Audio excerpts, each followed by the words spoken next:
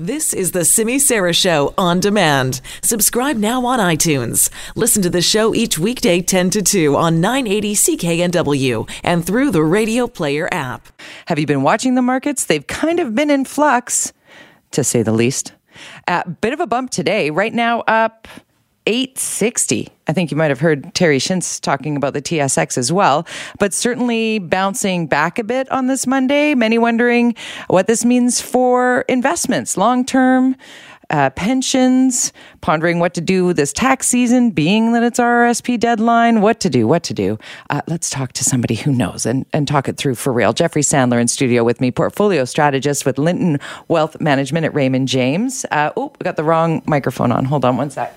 You want me to move? No, you can go right there, I believe. Oh, it's just the lights out in that microphone, is it?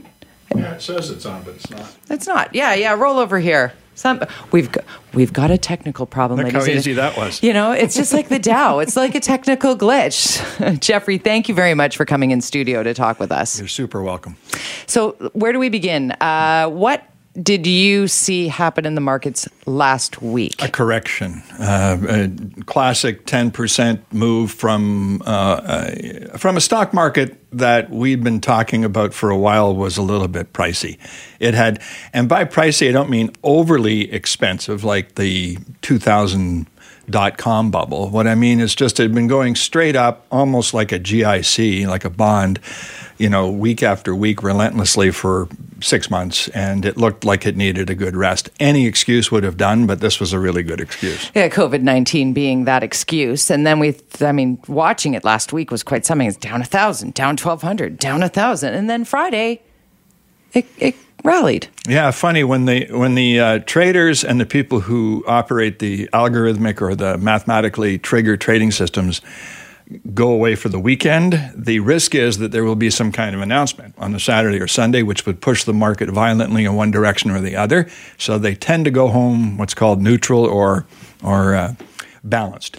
Bring back some bias. Of what was lost, right? Yeah, so they get out. So Friday looked just like that. It kind of rallied a bit and struggled a bit and then held its own for the day, and then nothing happened. Today, it was very important that there be a bounce day, and there was, and there is, you just mentioned it. And the last hour of trading, that you and I are in right now, right, is the one that determines the mood pretty much for the week. It'll tell you whether or not there's still a lot of fear around, a little, or it's abated. And at the moment, it looks like it's backing off a little. Yeah, as we sit here, let me just hit refresh on my Dow. It's 26,341, up 931. So every time I've looked down since you walked in the studio, it's jumped 100 points. It's up 400 since I left my building 10 minutes ago. So wow. There you go. So to give that perspective yet again, so what happens on a Monday, and specifically in the final hour of trading, which we are in right now, often dictates the mood. It gives you a good idea of what professional traders and portfolio managers, people who control significant pools, are thinking in terms of their risk bias. And this holds true after crashes. Last week wasn't a crash, it was a correction. Crash is a whole different well, let's talk a little bit about a crash, because that was 2008, right? That's what people are thinking, oh my God, it's happening again. Mm-hmm.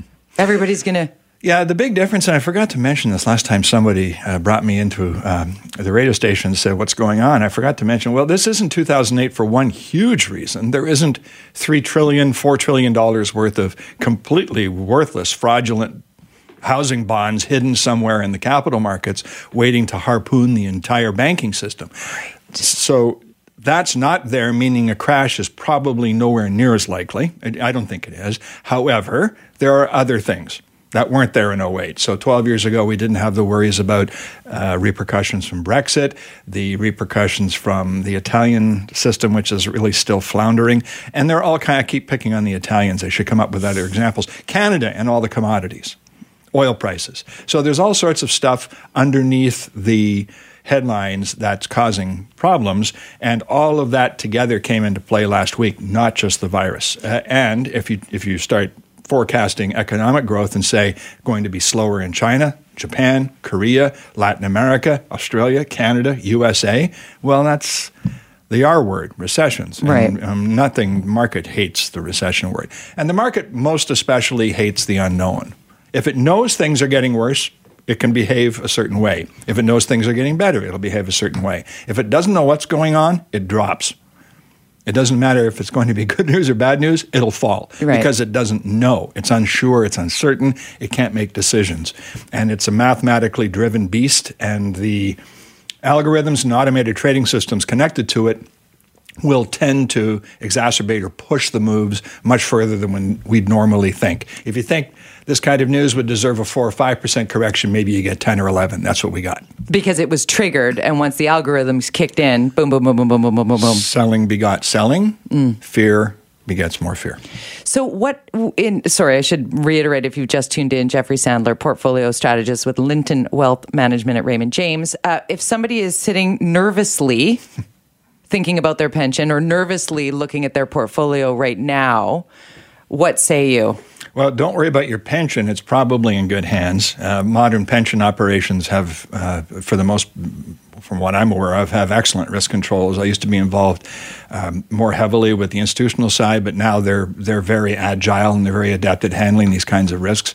Your own personal money, well, depending on your age and your circumstance, if you're really putting the RSP money away, in other words, you really aren't going to look at it. Yet there's no reason why you'd have to go in there and dip into it in a few months if something happened.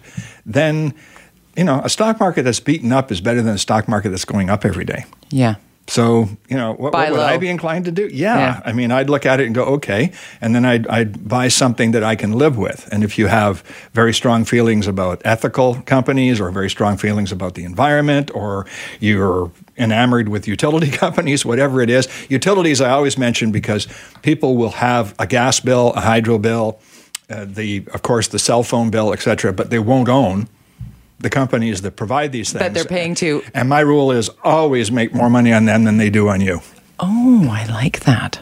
Yeah, I mean, if you're paying TELUS a great big, and I'm picking on TELUS only because I like them, because you are a TELUS customer. Well, sort of, yeah. And I think we all are. But the bottom line is, if you're paying all that money every month to TELUS for all that stuff you're using, it would be nice to have a little money in TELUS because they pay a great big dividend, et cetera. But I can apply that logic to a lot of names. People hate their banks. Yeah. Well, they should own their banks.